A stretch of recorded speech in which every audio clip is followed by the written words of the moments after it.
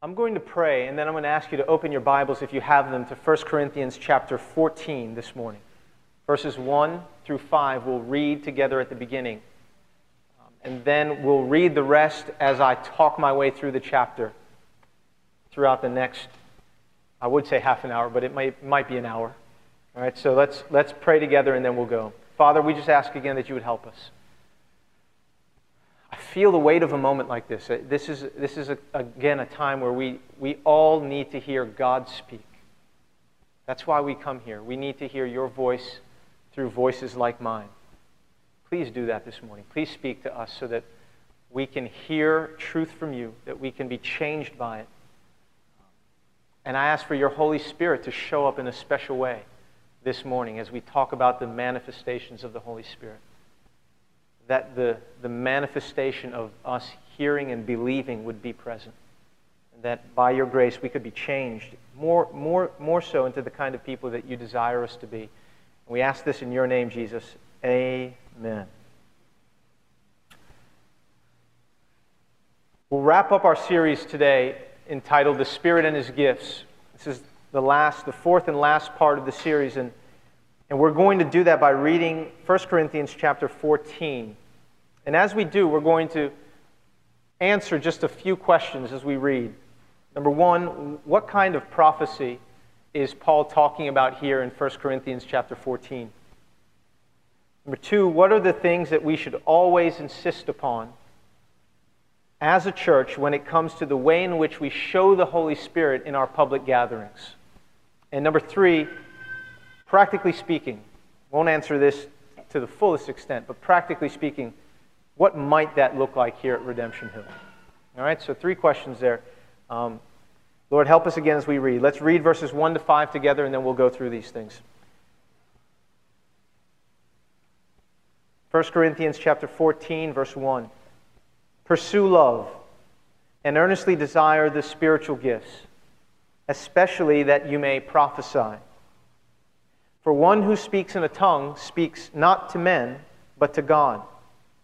For no one understands him, but he utters mysteries in the Spirit. On the other hand, the one who prophesies speaks to people for their upbuilding and encouragement and consolation. The one who speaks in a tongue builds up himself, but the one who prophesies builds up the church. Now I want you all to speak in tongues, but even more to prophesy. The one who prophesies is greater than the one who speaks in tongues, unless someone interprets, so that the church may be built up. And so here in these first 5 verses, we see Paul talking about tongues. We see him talking about prophecy. And what kind of prophecy does he have in mind? We dealt with the issue of speaking in tongues last week. This week, let's turn to prophecy as we begin. And what exactly does Paul have in mind here when he speaks about prophecy? Well, verse 1 tells us to earnestly desire to do it. So it's got to be a good thing. And whatever Paul means by prophecy here, at least we know at the very beginning what he does not mean. This is important to understand. He does not mean the sort of thing that we would call Old Testament prophecy. The kind of thing that we read about in certain parts of the Old Testament, like Deuteronomy. In Deuteronomy chapter 18, or chapter 18, verses 18 to 22, I'm going to read this to you. And just, here are some things that are typical of Old Testament prophecy.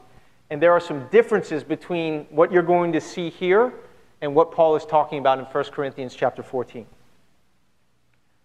In Deuteronomy chapter 18, verse 18 to 22, and this is from the New International Version, God is speaking to Moses and he says, I will raise up for Israel a prophet like you from among their brothers. And I will put my words in his mouth, and he will tell them everything I command him. If anyone does not listen to my words that the prophet speaks in my name, I myself will call him to account. But a prophet who presumes to speak in my name anything I have not commanded him to say, or a prophet who speaks in the name of other gods, must be put to death. Now you may say to yourselves, how can we know when a message has not been spoken by the Lord? If what a prophet proclaims in the name of the Lord does not take place or come true, That is a message the Lord has not spoken. That prophet has spoken presumptuously. Do not be afraid of him. In other words, don't be afraid of him. Put him to death. Prophecy under the Old Testament, these men were speaking the very words of God. Or this woman, if God had a prophet and she was speaking the very words of God. Thus says the Lord.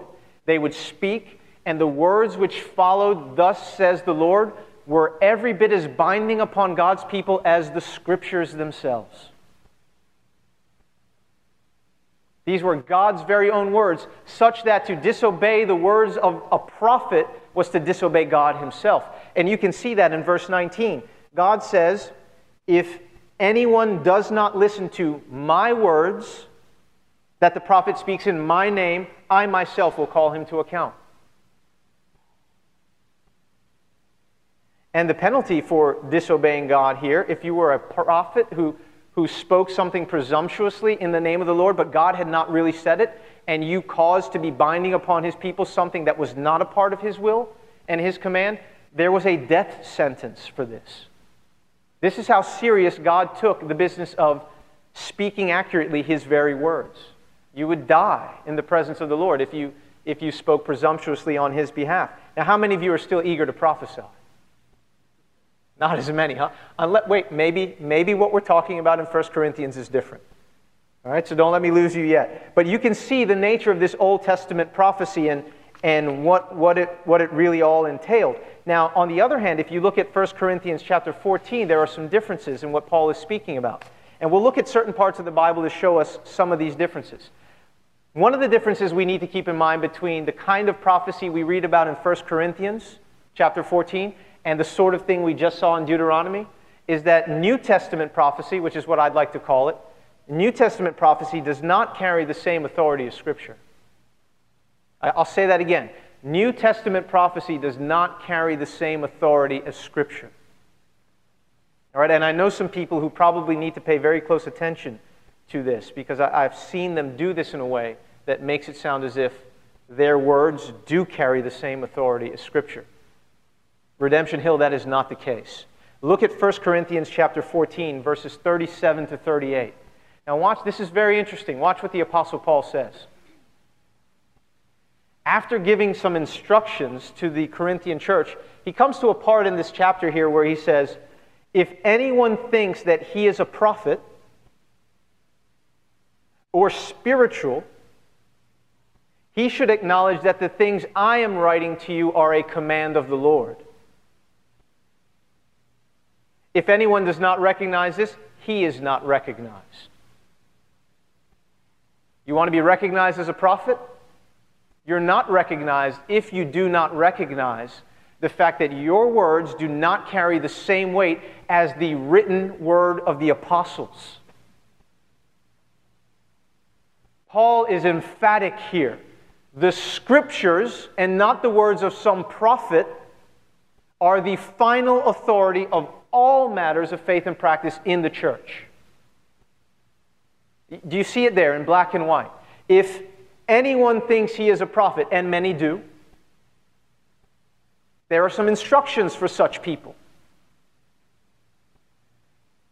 He should acknowledge that the things written by apostles like Paul in this book stand above in authority what he is saying. His words are not the very words of God and the command of the Lord, but rather the words of Scripture fill that place for us today. This is very important to understand. Yet, as we see Paul talking about this, he still makes room for something that he calls prophecy. Right? So the authoritative word of the apostle being given to the Corinthians in this letter, preserved for us today in the Scriptures, is the final rule and the final authority for all things in the church. However, Paul says, while that is there, there still is this thing called prophecy. It just needs to be kept in its proper place. It is not equal in authority to Scripture. Can everybody say amen? We're going to get to a part of chapter 14 which gives you permission to say amen when you understand the truth that is being told, right? you can say amen. So here it is. It's clear that New Testament prophecy is not equal in authority with the Scriptures. It is also clear that New Testament prophecy, now you pay very close attention. New Testament prophecy can contain errors without inviting a death sentence. Very important for us to, I want you to really listen to what I have to say here. Better yet, listen to what God has to say. 1 Thessalonians chapter 5, verses 19 to 22. Watch this. The Apostle Paul says, do not quench the Spirit. Do not quench the Spirit. Do not despise prophecies.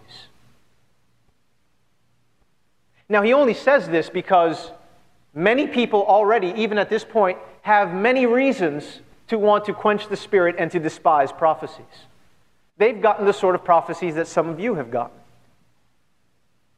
John Piper tells one story of his wife Noelle being pregnant with their fourth child, and a lady in the church coming up with her hands trembling and saying, "This is the sign that I'm getting a prophecy from the Lord. Your fourth son, who's a boy, your fourth child is going to be a girl, and Noelle is going to die in childbirth." And Piper just says, look, I have plenty of reason to despise prophecies. It's not the only time that's happened to me. He says, but I read 1 Thessalonians 5, and I'm not permitted to despise prophecies. And neither are any of us. So all right, let's read the rest of what he says here in 1 Thessalonians 5. Do not quench the Spirit. Do not despise prophecies, but test everything. Hold fast what is good. Abstain from every form of evil. Is it not clear that this is something altogether different from what we see in Isaiah and Jeremiah's ministry? Can you imagine God saying, now, Israel, listen to what Isaiah says, but test it. I know Jeremiah sometimes, he's just in a different mood. Make sure you test everything he says. No, this is something altogether different. The understanding of New Testament prophecy we get from the Bible is that it can contain errors such that when we hear it, instead of despising it, we're supposed to hear it, but we're supposed to have some basis for testing it. Precisely because it can contain errors. So we test it. What do we use to test it? Yeah, the Scriptures. The Scriptures. So we test. Now, let me give you, here's a sort of definition for what then this New Testament prophecy is. Tongues is unintelligible, Spirit-inspired speech. I would like to call, in the words of Gordon Fee, here prophecy is intelligible, Spirit-led speech that is spoken to others for their, now I'm going to put in chapter 14, verse 3, spoken to others for their upbuilding, encouragement, and consolation. Intelligible, Spirit-led speech that is spoken to others for their upbuilding, encouragement, and consolation. Yet, this Spirit-led speech can possibly contain errors and must therefore be carefully tested against Scripture, which is intelligible, Spirit-led speech that does not contain error. That's how this works. All right, so we don't have to, as a church, despise prophecies. We can have another category of prophecy, which is New Testament prophecy. It can possibly contain errors. We are to test everything being said, and we are to hold what is good and reject what is not. Which, in that sense, makes New Testament prophecy sort of like teaching, right? My teaching is not equal in authority with Scripture. So you are encouraged to test everything you hear from this place against the Scripture. All right? And that is very, very important. We do not try to get people to simply obey what we say, which is why we guard the pulpit and we make sure that this is a place for the explanation of God's words. Does that make sense? All right. which, by the way, is one manifestation of the Spirit. Guarding the pulpit so that only God's words are permitted to be preached and explained. All right, so that is what New Testament prophecy is. Let's go on to our second question here. What are the things that we should always insist upon when we talk about the way in which we should show the Holy Spirit in our public gatherings? And believe it or not, this is exactly what Paul spends all of chapter 14 talking about. Let's pick it up in verse 6, and we'll read on and just talk through it. Paul mentions two things throughout this entire chapter that every church and every Christian should insist upon when it comes to the way in which we show the Holy Spirit in our public gatherings. We've already talked about love last week. Love is always to be there, but the two things Paul mentions in chapter 14 are, number one, intelligibility, and number two, order. The two things we should always insist upon, intelligibility and order. And my daughter Kira is 3.5, and she's reading Fancy Nancy books. So intelligibility, we would have to say, that's fancy for saying that people really just need to understand what they see and hear in our services and in our gatherings. All right, so people need to see and hear. Let's pick it up in verse 6. First of all, Paul tells us that believers need to hear, or need to rather understand what they see and hear in our gatherings in order to be strengthened. Verse 6, now brothers, if I come to you speaking in tongues, how will I benefit you unless I bring you some revelation or knowledge or prophecy or teaching? If even lifeless instruments such as the flute or the harp do not give distinct notes, how will anyone know what is played? And if the bugle gives an indistinct sound, who will get ready for battle? So with yourselves. If with your tongue you utter speech that is not intelligible, how will anyone know what is said? For you will be speaking into the air. There are doubtless many different languages in the world, and none is without meaning. But if I do not know the meaning of the language, I will be a foreigner to the speaker, and the speaker a foreigner to me. So with yourselves. Since you are eager for manifestations of the Spirit, strive to excel in those which build up the church.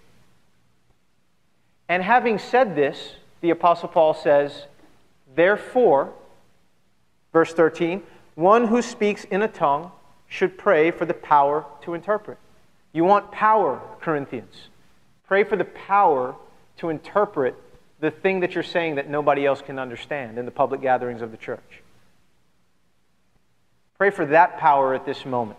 And he goes on and he says, for if I pray in a tongue, my spirit prays, but my mind is unfruitful. Well, what am I to do?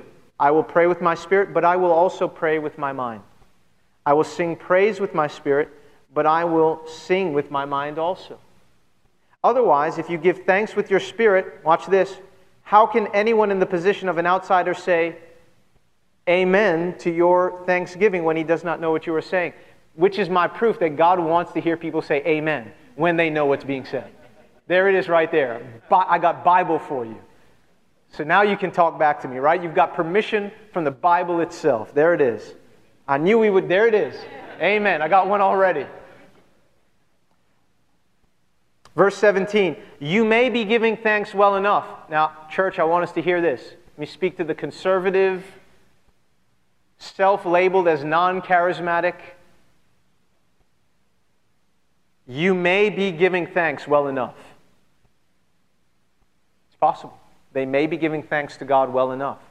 But, nonetheless, in the public gatherings of the church, the other person is not being built up. Verse 18, I thank God that I speak in tongues more than all of you. Nevertheless, in church, I would rather speak 5 words with my mind in order to instruct others than 10,000 words in a tongue. Verse 20, brothers, do not be children in your thinking. Be infants in evil, but in your thinking be mature. Now, so interestingly enough, Paul goes through these first 20 verses and is basically saying intelligibility is necessary for believers so that they might be strengthened by what they see and hear in the gatherings of the church. And in just a moment, he's going to say that intelligibility is also necessary for unbelievers, that they might be converted to faith in Christ by what they see and hear in our gatherings. So there's an assumption that we have unbelievers in our gatherings, and there is a very clear statement that we have no hidden agenda here. We really want them to be converted to faith in Christ.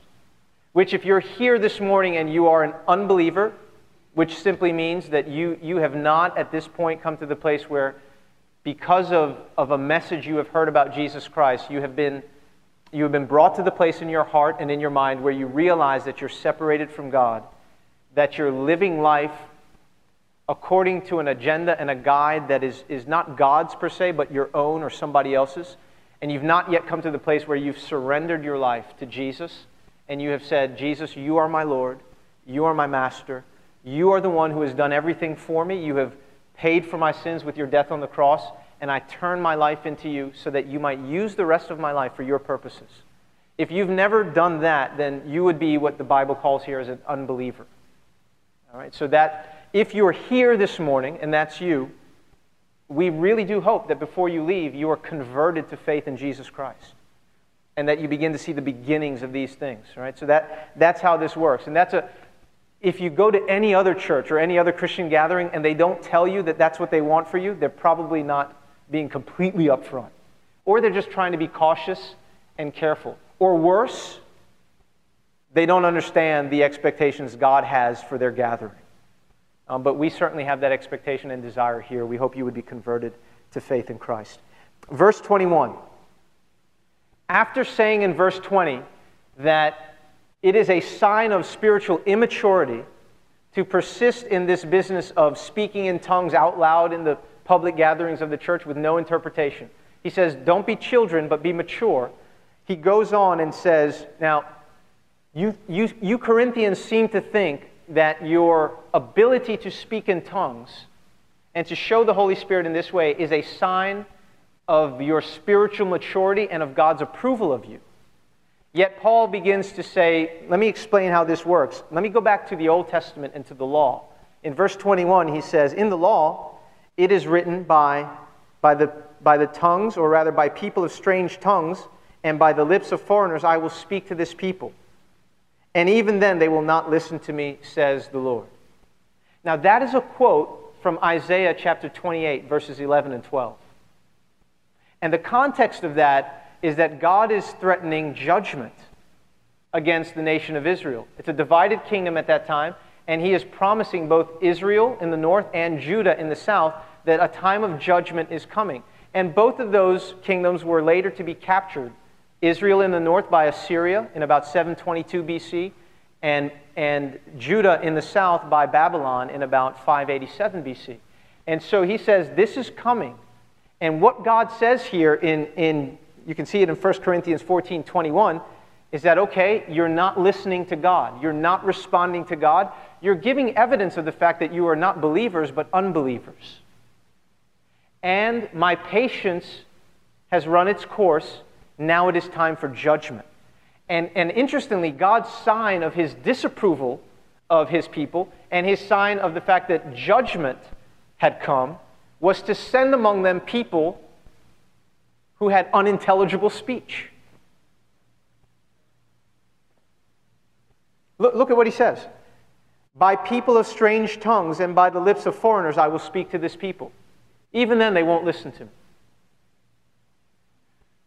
So God sends this thing, and Paul says, look, in the Bible, when God begins to send large numbers of people speaking to you in ways that you cannot understand, it has been for the purpose of judgment. You see that in Genesis 11 with the Tower of Babel. You see it here in Isaiah chapter 28. It was actually a sign of God's disapproval.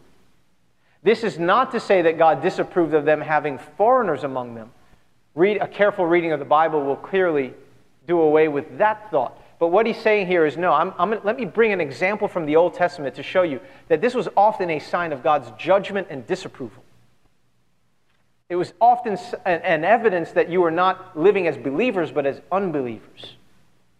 Now, it's important to understand why he's saying that, because you would get confused and think there was a contradiction here after you kept reading through to verse 25, if you didn't understand the context of that quotation. As he goes on, you'll notice that Paul concludes something after this illustration from the Old Testament in verse 21. He concludes in verse 22, thus, since that has often been a sign of God's disapproval and judgment, thus, tongues are a sign not for believers, but for unbelievers. A sign from God of what? Of his disapproval and judgment. And it was a sign not for believers, but for unbelievers. While prophecy is not for unbelievers, but for believers. So here, so far in verse 22, it sounds like tongues are for unbelievers, and if you send tongues to unbelievers, it'll do something very good for them.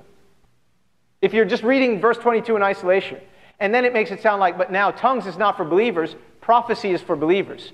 So if you want to impact believers in a positive way, you give them prophecy. If you want to impact unbelievers in a positive way, you give them tongues. But that's not what Paul's saying. And so you don't want to read verse 22 in isolation. You want to read it in context and keep going, and it will clear up. Verse 23, he says, if therefore the whole church comes together and all speak in tongues, and outsiders or unbelievers enter, will they not say that you are out of your minds? So wait a minute, Paul. In verse 22, you said that tongues were a sign for unbelievers. Now you're saying in verse 23 that if we're all speaking in tongues and unbelievers enter, they're going to say we're out of our minds. Yes, Paul was just using an illustration from the Old Testament in verse 22 to say that tongues as a sign from God was not a sign of his approval or of their demonstrated belief, but rather a sign of his disapproval and as a sign of their unbelief and of God's judgment. And now he's moving on and re-picking up this conversation that he had prior to that illustration, and he's saying, now look, let's take the case in church in verse 23 where everyone's gathered together and everyone begins to speak in tongues. What would happen? Let's say an unbeliever or an outsider walks in. Paul says they're all going to say you're out of your minds. But, verse 24, if all prophesy and an unbeliever or outsider enters, look at what happens. He is convicted by all. He is called to account by all. The secrets of his heart are disclosed. And so, falling on his face, he will worship God and declare that God is really among you. Right, so prophecy has that kind of effect on the unbeliever as well. The unbeliever needs to hear and understand what is going on in the gathering, and the believer needs to hear and understand what is going on in the gathering. And this business of unintelligible speech, Paul is saying, may indeed build up the person speaking, but it does very little good for anyone outside of that person. And so at this point we would ask, great, so what? We have some truth now concerning prophecy, tongues, other manifestations of the Spirit. What do we do with all of this, and what will this practically look like at Redemption Hill Church? I do not have a full answer for you on that. A lot of it will be made up as we go along. Some of it is made up for us in verses 26 to 40. Do you want to read it? We're going to read it anyway.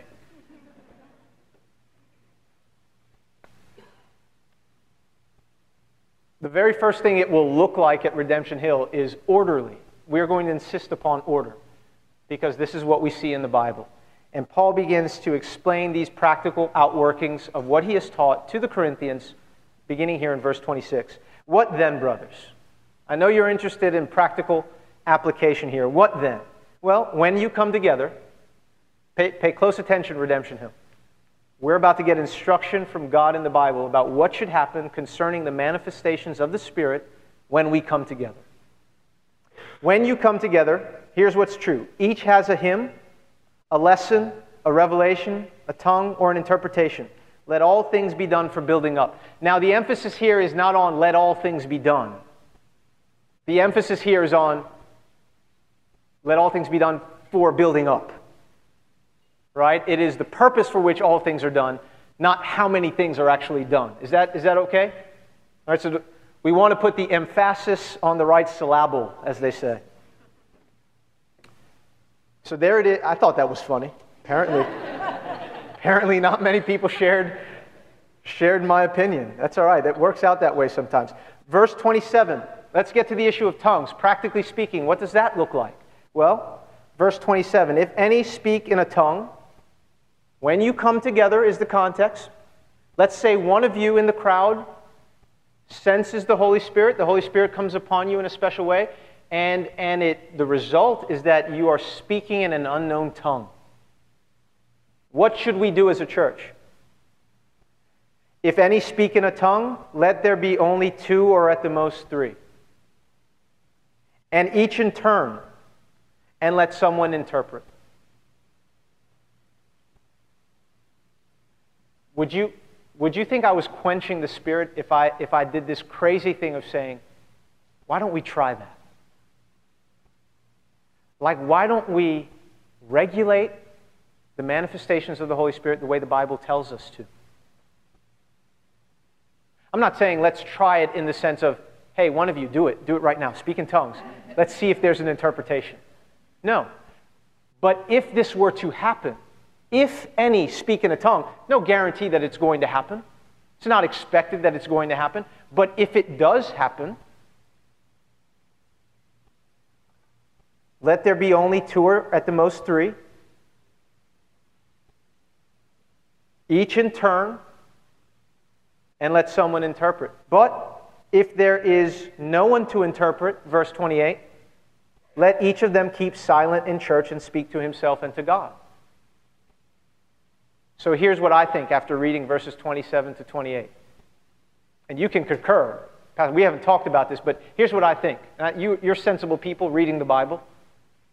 I think if someone is here in a public gathering of the church and they begin to speak in a tongue, an unknown tongue that no one else can understand, I think it's only biblical to perhaps say to that person, maybe you tap them on the shoulder and they acknowledge you, hopefully, and you say,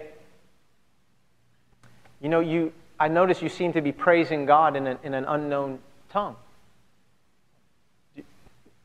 Do you feel like God has given you an interpretation for what you're saying? Well, no, I haven't. Okay. Can we do this? The Bible says to pray for the power to interpret what's being said. Can we pray that God would give you an interpretation for what's being said? And maybe that person will start to pray. Maybe you can show them where in 1 Corinthians it says this. You're allowed to do this. It's very orderly. And hopefully they respond to the Bible and they begin to pray for the power to interpret what they're saying. And then maybe they want to immediately just share that interpretation. Well, maybe now they want to say that, or here's what I think God is saying. Now they can begin to say it in a language we all understand and that we can all test against the Scripture. And if it's too loud and something else is going on in the service, now we have another concern for order, don't we?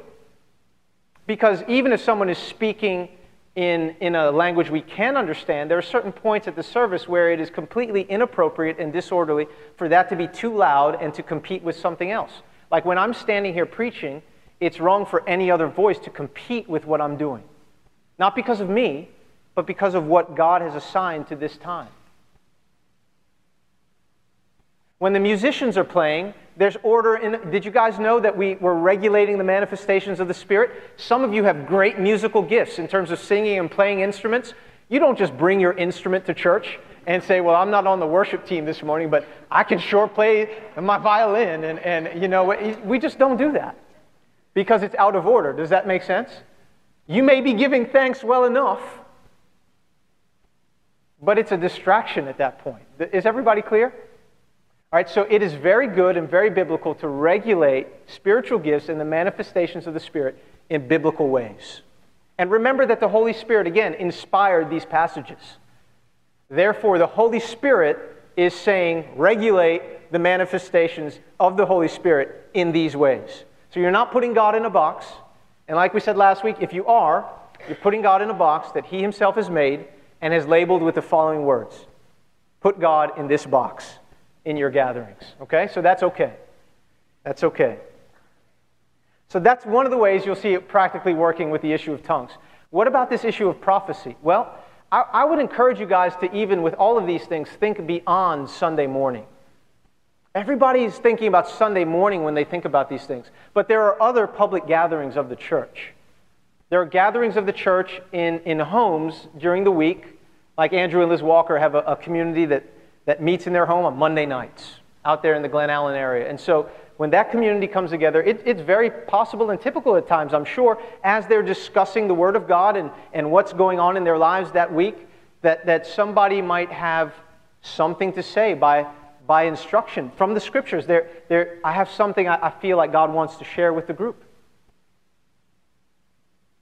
Well, then they run that by Andrew, who's facilitating, and Andrew tests it against the Scriptures. The rest of them, if Andrew says, okay, yeah, why don't you go ahead and share that with the group? Then everybody else is told to carefully weigh what is being said. Hold what is good, reject what is not. And so that person, in a sense, is prophesying. They're speaking to other people for their strengthening, encouragement, and their comfort, their upbuilding, their consolation, that sort of thing. So many of you have probably experienced this before without even realizing it. Hey, if one speaker, look at what he goes on to say. Verse 29, let 2 or 3 prophets speak. Imagine your community gathering now. Let 2 or 3 prophets speak, and let the others weigh what is said. If a revelation is made to another sitting there, let the first be silent. You know what he basically said? Just make sure one person speaks at a time. Really deep, profound, and spiritual, right? Make sure one person is speaking at a time in your public gatherings. Why? Well, verse 31. Or I didn't read 30, did I? If a revelation is made to another sitting there, let the first be silent. For you can all prophesy one by one, so that all may learn and all may be encouraged. Why? Because we want all to learn and be encouraged. And it's more difficult for that to happen when everyone's speaking at the same time. So there's got to be order in our gatherings. He goes on, verse 32. In case you think this is not possible because you're rendered out of control when the Holy Spirit begins to show himself through you, he says, no, once again, there's control. The spirits of prophets are subject to the prophets. For God is not a God of confusion, but of peace. You can help it. And you will help it. In this church, you will help it. Or we will help you. You can say amen. There is order here. There is. He goes on, and this gets very difficult. I'm sorry for this, guys. I will not be able to explain everything about what's said here. I'm so sorry. But we'll read it. As in all the churches of the saints, the women should keep silent in the churches, for they are not permitted to speak. I'm so sorry to do this. They are not permitted to speak, but should be in submission, as the law also says. If there is anything they desire to learn, let them ask their husbands at home. And some of the women are saying, yeah, like that's a big help. You know? Yeah, right. Let them ask their own husbands at home, for it is shameful for a woman to speak in the church. Now, I can tell you what Paul is not saying. If you go back a few chapters earlier in chapter 11, he's actually giving instructions there about how women are to pray and prophesy in the gatherings of the church. We know, therefore, that when he comes 3 chapters later and says they are to remain silent in this section of the letter, he's not saying, you know, the whole Austin Powers www.zipit.com. That's not what he's saying. That's not what's going on here. It's important to understand that. All right? What he's saying here is better understood as you go on through chapter 14, verse 36, and you keep reading. He actually says, basically, like, well, hold on. Was it from you that the word of God came? Or are you the only ones it has reached? If anyone thinks he is a prophet or spiritual, he should acknowledge that the things I am writing to you are a command of the Lord. Remember, he's responding to a letter the Corinthians have written, as well as some verbal reports that they've shared with him. And he's saying, look, as in all the churches of the saints, the women should keep silent in the churches, as the law also says. As the law also says, but was it from you that the word of God came? Did I tell you that? Who's the apostle here? Are the prophets now speaking the authoritative word for the church over and against the written word of the apostle? Was it from you that the word of God came? Notice he says here, they're saying, as in all the congregations of the saints. Here's my opinion. I think he's quoting a section of what they're saying or what they've written. My opinion. As in all the congregations of the saints, the women should keep silent. Verse 36, watch carefully. Watch how this fits. As the law also says, up in verse 34. It's like Paul says, as the law also says. Look at the question in verse 36. Was it from you that the word of God came? And look at the other question in verse 36. It seems to answer the business of, as in all the congregations of the saints. Watch this. He says, or, are you the only ones it has reached? So that's the way you're saying it should work in your church? As in all the congregations of the saints, are you the only people the word of God has reached?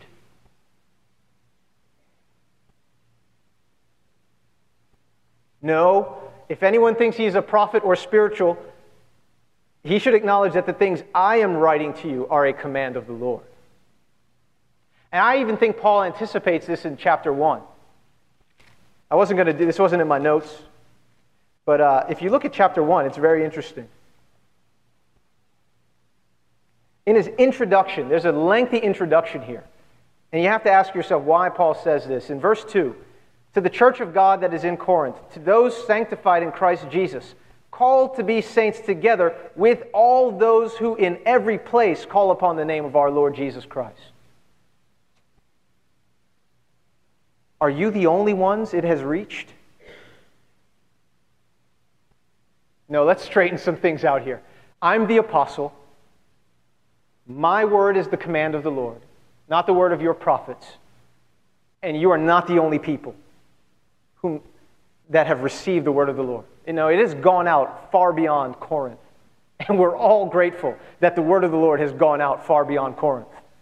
Because if this were the only witness of the Lord, we'd be in trouble.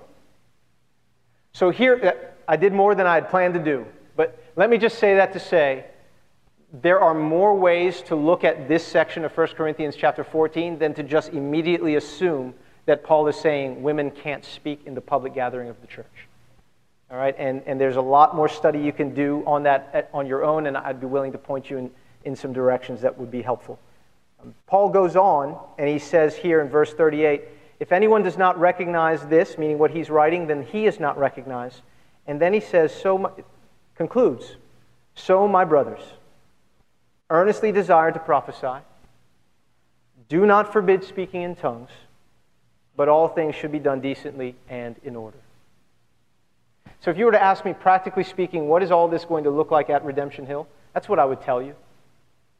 I would say we're going to make every effort to encourage people to seek those manifestations of the Spirit that Paul calls the greater gifts, those suited for building up the rest of the church.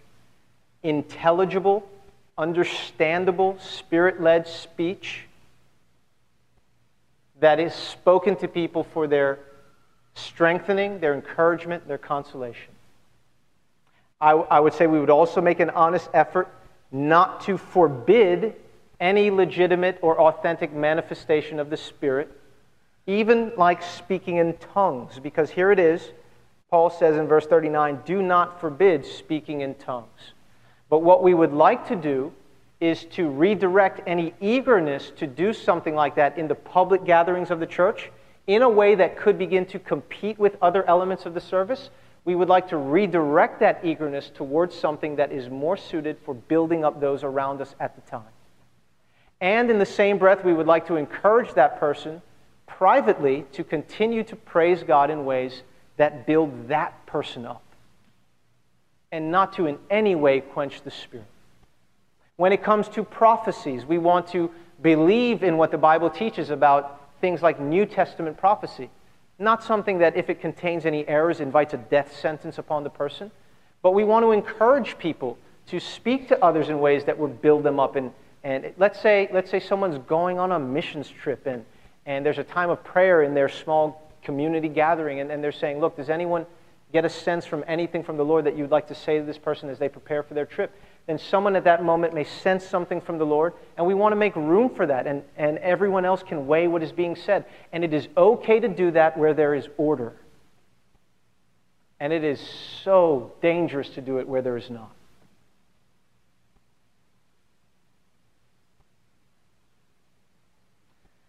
But because of the dangers, we don't want to quench the Spirit and despise prophecies. No, we want to obey what the Bible says, and we want to accept the difficulties that come along with obeying what the Bible says. And so for us at Redemption Hill, we'll conclude the way that Paul does. Verse 39, so my brothers, earnestly desire to prophesy. Do not forbid speaking in tongues, but all things should be done decently and in order.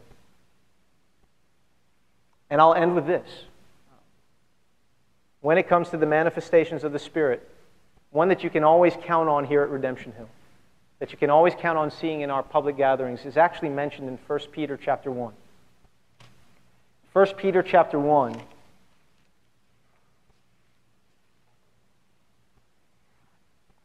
verses 10 to 12. The Apostle Paul says, or rather the Apostle Peter says, concerning this salvation, the prophets who prophesied about the grace that was to be yours searched and inquired carefully, inquiring what person or time the Spirit of Christ in them was indicating when he predicted the sufferings of Christ and the subsequent glories. It was revealed to them that they were serving not themselves but you in the things that have now been announced to you through those who preached the good news to you by the Holy Spirit sent from heaven. When you hear the good news of Jesus Christ preached to you, it is being preached by the Holy Spirit sent from heaven. The preaching of the gospel is a manifestation of the Holy Spirit. And so every week you have been witnessing the manifestations of the Holy Spirit here at Redemption Hill Church in a very orderly manner consistent with the Bible. And that is what you can expect to continue. Do you know this good news or this gospel that Peter is referring to here? He's speaking about Jesus, and he is saying that one day at just the right time, God looked at a world that was altogether in rebellion against him. And instead of condemning human beings to the fate which they otherwise deserved and would have received apart from God's initiative and his loving action, God sent forth his own Son, Jesus, into this world of rebellion. And with love in his heart for both his Father and for the human race, Jesus extended to human beings a privilege that was not extended to the angels who sinned. The angels have sinned, they have been brought under God's curse and judgment, and there is no opportunity for those fallen angels to receive forgiveness through the work of Jesus Christ. But Jesus came to earth and extended to us an opportunity to benefit from his life, his death, and his resurrection in a way that angels cannot. And today, that offer of grace still stands. It is a limited time offer only. It has an expiration date. But as you sit here today listening to me, hear these words from me as if they are coming to you straight from God. Jesus lived a perfect life before his Father, before God, our Heavenly Father. And God accepts Jesus' life from him as if he had received that kind of life from us, such that he now credits us with Jesus' very righteousness when we put our faith in Christ. In the same way, God accepts Jesus' death on the cross as if we had died for our own sins, which is the penalty that we deserved because of our sins against God. But God receives Jesus' death in our place for us, and he receives Jesus' life in our place for us. And we are credited with these things when we come to God in humility and we say, Lord, I now understand that I need what Jesus has done for me in order for my sins to be forgiven and for me to be welcomed back to you as a forgiven sinner. When you put your faith and your trust in Jesus Christ and in what He has done for us leading up to and upon the cross, God promises to pardon all of your sins, past, present, and future, and to welcome you as His child forever. With all the authority of heaven, I extend that invitation and that offer to you this morning. If you have never received Christ as payment for your sin, and as your rightful King and Lord, the one to whom you owe your allegiance, your obedience, and your entire life, I beg you and plead with you to do so this morning. Turn away from sin. Turn away from death. Turn away from God's wrath. You have received an offer the angels will never receive. Please take it. And don't let any poor example of Christianity or any other religion get in your way. We're talking about an offer God has graciously made to you through His Son, Jesus Christ. Let's pray. Heavenly Father, we just ask that you would help us to no longer give ourselves that excuse of ignoring your offer and ignoring your voice because of something some Christian did to us in the past. Those things may have been very bad and very hurtful, but I pray that you would remove that false obstacle that stands in our way this morning.